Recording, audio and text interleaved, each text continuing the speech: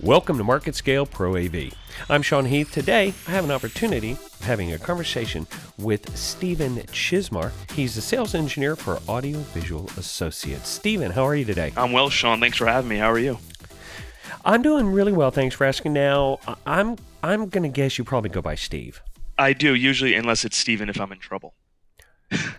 Okay, Steve. I don't want to start off on the wrong foot here. Hey, so talk about getting started. Tell me how you got into the industry. What is it? I mean, being a tech geek myself, I understand, but I just like to kind of hear the stories. How'd you decide Pro AV is where you wanted to be?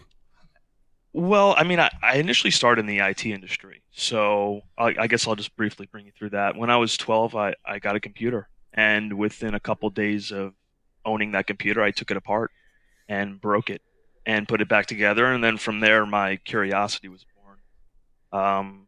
Fast forward to having about 6 or 7 years of IT experience, I switched gears to AV through a friend of mine. He was a residential installer, and he knew that I had a passion for all things electronics and audio video. So he was kind enough to give me an opportunity as an installation tech, and from there, I just never left the field.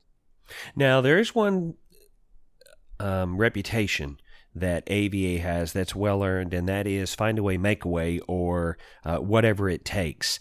You really refuse to leave a project incomplete, unfinished, and unsatisfactory. That's just not how you guys roll.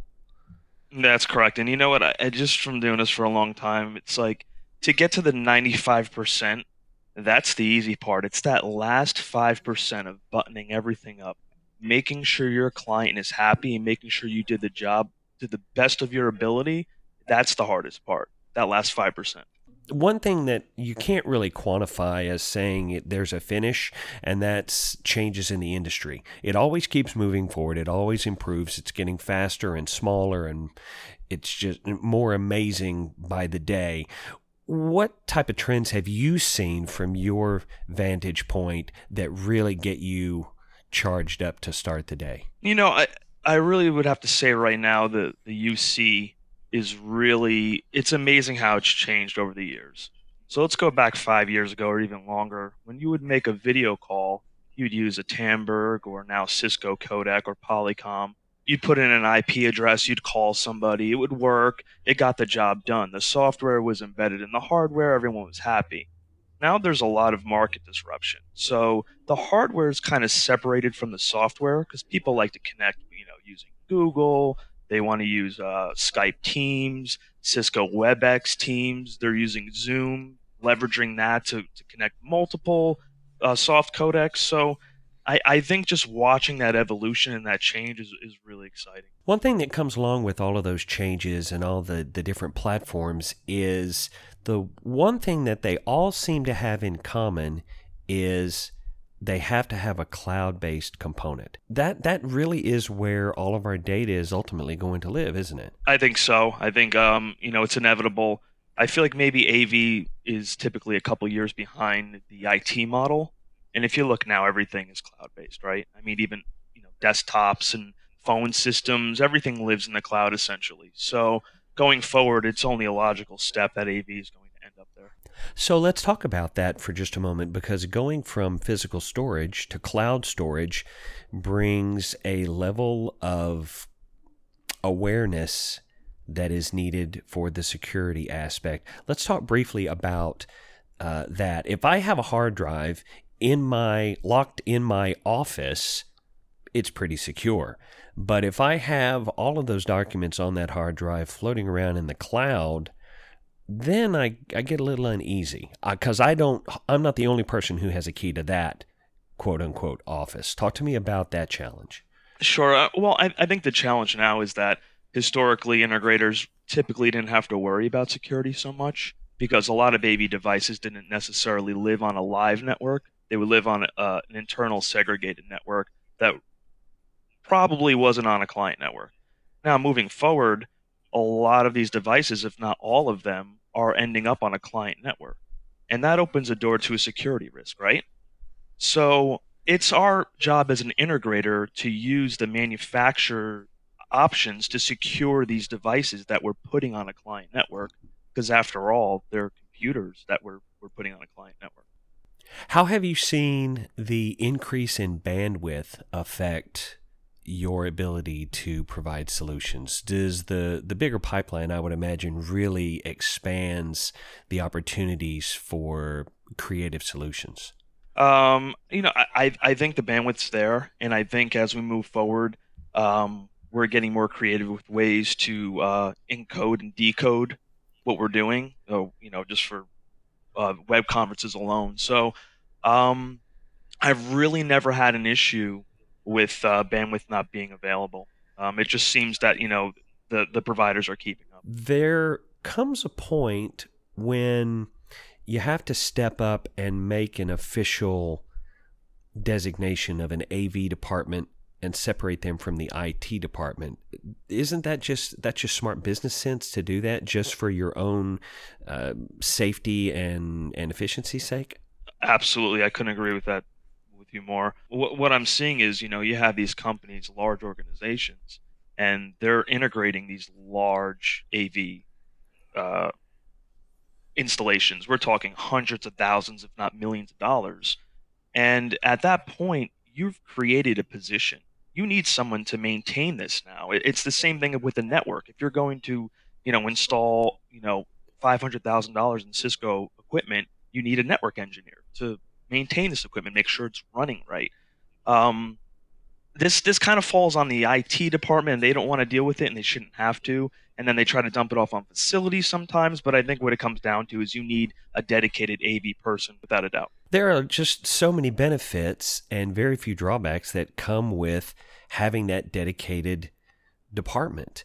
You save money in the long run, and you increase your quality of life on a corporate level exponentially. Just having one person, even if it's just one person, that is dedicated to handling the entire AV aspect. Without a doubt. I think the general consensus is that AV is simple, and that may have been the case many years ago, but these devices and these systems are complex. There's a lot of moving parts. There's a lot behind the scenes, but people just walk in and press a button and everything works. So it's kind of like, to them, it's easy.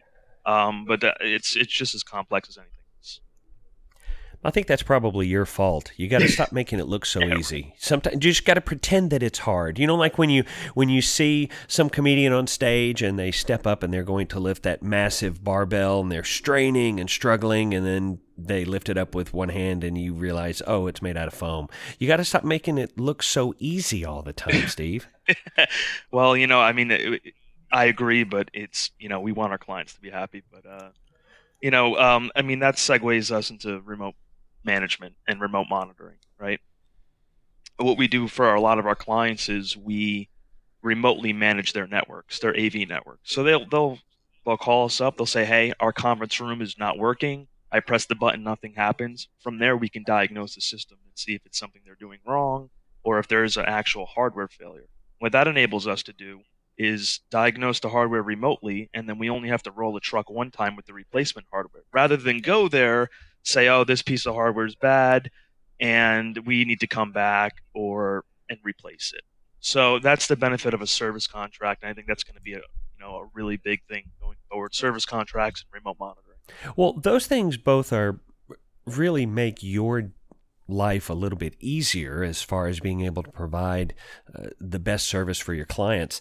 I'm interested in some of the tools that you use, though, and some of the machinery that you use. You mentioned Crestron Mercury a little bit earlier. Tell me a little bit about how that's changed the way that you're able to solve problems. I mean, Crestron Mercury is really just changing the entire marketplace.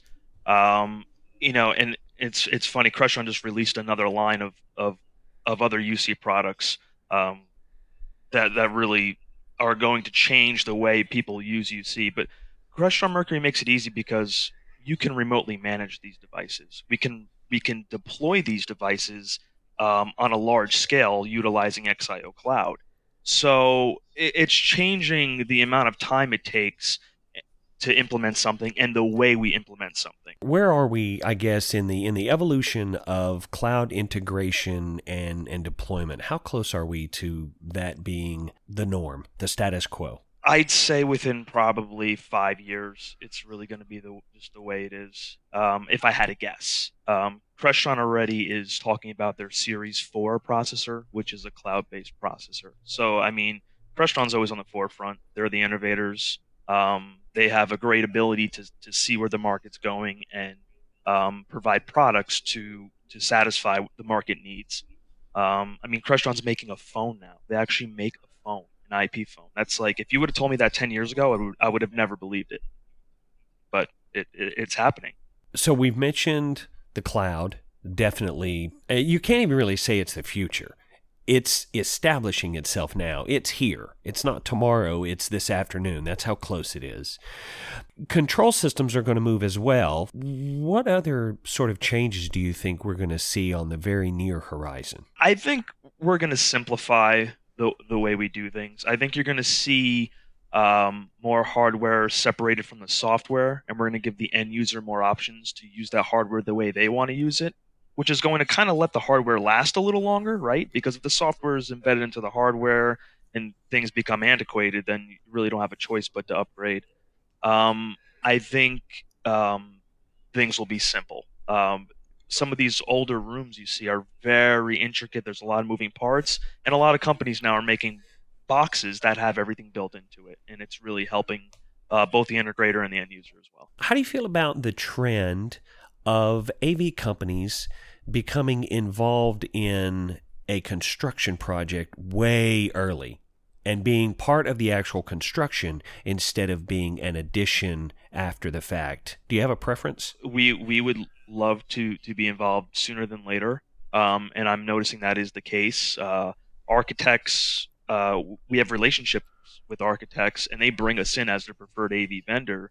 And what that does is that enables us to design things with the architect, because now we've got microphones that are beam forming. They're in the ceiling. They're on the table, but sometimes aesthetically there might be like a covering on the ceiling, for instance. And now we could have spec'd a ceiling microphone, and now the architect has some fabric that blocks it. So I think the sooner you can get in on a project and work with the architect or during a construction phase, the better design you'll have. So do me a favor. Tell me about a project that you've been able to be a part of that really sticks out in your mind as something that if you could carry around video of it, of the final product in your pocket just to brag to everybody, what would that one project be for you? I would have to say, I can't say the exact name of the company. We'll just call it the company. Fair enough. But we did a large simulation. We're actually working on it now. It's coming to fruition. We're working on a really large simulation room that's actually 2 rooms where you can bring in a turret and do a full simulation. 360 degree. We're utilizing barcode projectors, and it's state of the art. It's like unbelievable, and I hope they let me take pictures. That would be great. Or you could just, hold parties there. Yeah. That is how you earn a little extra cash right there on the weekend, sell a couple of tickets, word of mouth gets around, all of a sudden you got a club going. I like it. 360 degree club. Yeah, I mean that's definitely really one of the coolest projects and things like that are completely out of the norm. It's not just like a video wall, and this is really, really a cool project. Well, when you do get that finished and you open the club, if you'd be kind enough to make sure I'm on the list so the bouncer lets me in, I would feel really cool if you'd let me in when you open the doors. I will make sure you're on the VIP list. You're the best, Steve. I knew I could count on you. Good man.